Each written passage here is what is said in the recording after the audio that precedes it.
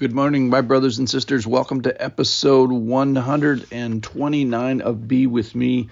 We're in a 7-minute conversation about the contents of the New Testament, one little 7-minute bite at a time. We're just done with the Beatitudes, and we're going to talk about salt and light and cityness today.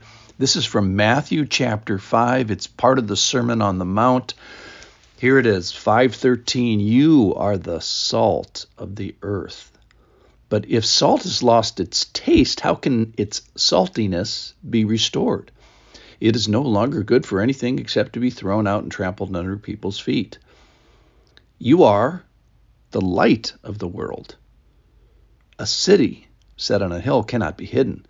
Nor do people light a lamp and put it under a basket, but on a stand, and it gives light to all in the house. In the same way, let your light shine before others, so that they may see your good works and give glory to your Father who is in heaven. So we have a bunch of pictures of saltiness and light and cityness and lamp, and we're going to assess today the essence of those things, and then the very practical part of it is, where is it located and who is it for?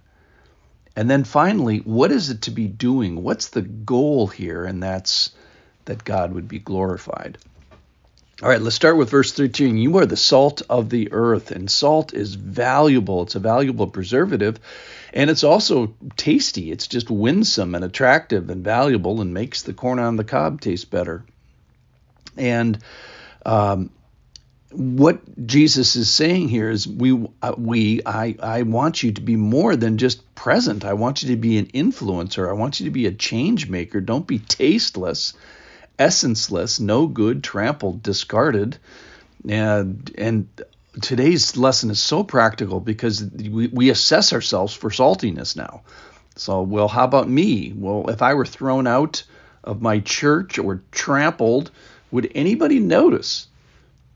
Or expanded into the size of your church, if your church and the people of your church disappeared, would your city suffer? Would its influence be noticed? So the positive side of this is, you have a place, you have a gift, you have something to serve, you have a part of the body that is needed, and God wants you to be doing something with it. All right, verse 14, you are the light of the world. So the theological thing, if we fly up 10,000 feet here, is we're the light of the world only because he's the light of the world, as it says in John chapter 1. And we are representational, and we're ambassadors, and we just got done with the Sermon on the Mount, part of it, which was the Beatitudes, and he said we are the peacemakers, trying to make peace between a rebellious people and a patient God. So we have an assignment, a commissioning from the King, and obviously we're knuckleheads and we're unworthy, but that's the way he designed the church, is we're supposed to be doing stuff. The thing that makes us special is that we have the indwelling of God, and he promises that he will come to us and make our home with us.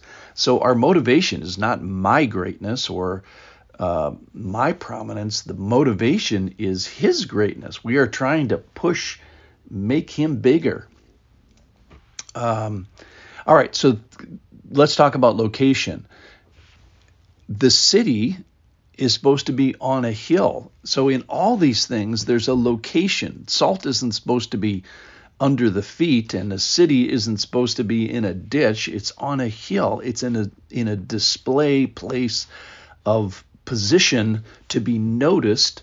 Now, obviously not yet perfect, but influential and noticed and doing something. Similarly, verse 15, nor do people light a lamp and put it under a basket. You put a lamp on a stand. So in all these things, there's this charge of be the right thing and be in the right place and be doing the right things for the right purpose. So both salt and light and cityness, Jesus wants us to be positioned for illumination and influence. He wants us to be ambassadors. Now, why? What's the big purpose? The big purpose is that God is glorified, that people see it, they notice it, maybe respond to the Lord, and then give glory to God. So what's glorify is noticing the characteristics and the character of God. And if people just can say, God, you are powerful and you are patient and you have hesed, defining these things and recounting these things and appreciating these things, that is glorifying God. So we are to be a people of saltiness and light and cityness. Why a city? Let me just comment on that. I think a city, if you've ever been to, let's say, a dynamic city such as New York City, it's just a fun place. There's just so much happening. There's so many gifts being utilized, if you will.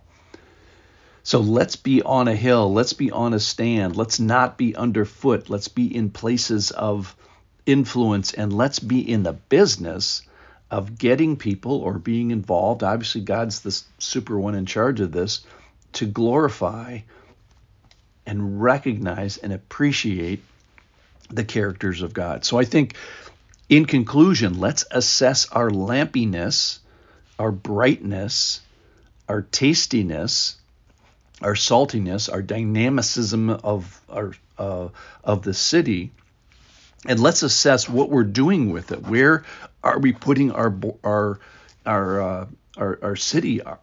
We're supposed to be influencing the borders. The emphasis in this passage is out. Stand on a hill, stand before men, put the city on a hill, and let's get to the point of glorifying God. So let's get shining and serving and teaching and mentoring and singing and giving and staying faithful when times are tough and encouraging, for that is the church. That is the influence of God's people. Thanks for listening. Consider, and I'll see you all tomorrow.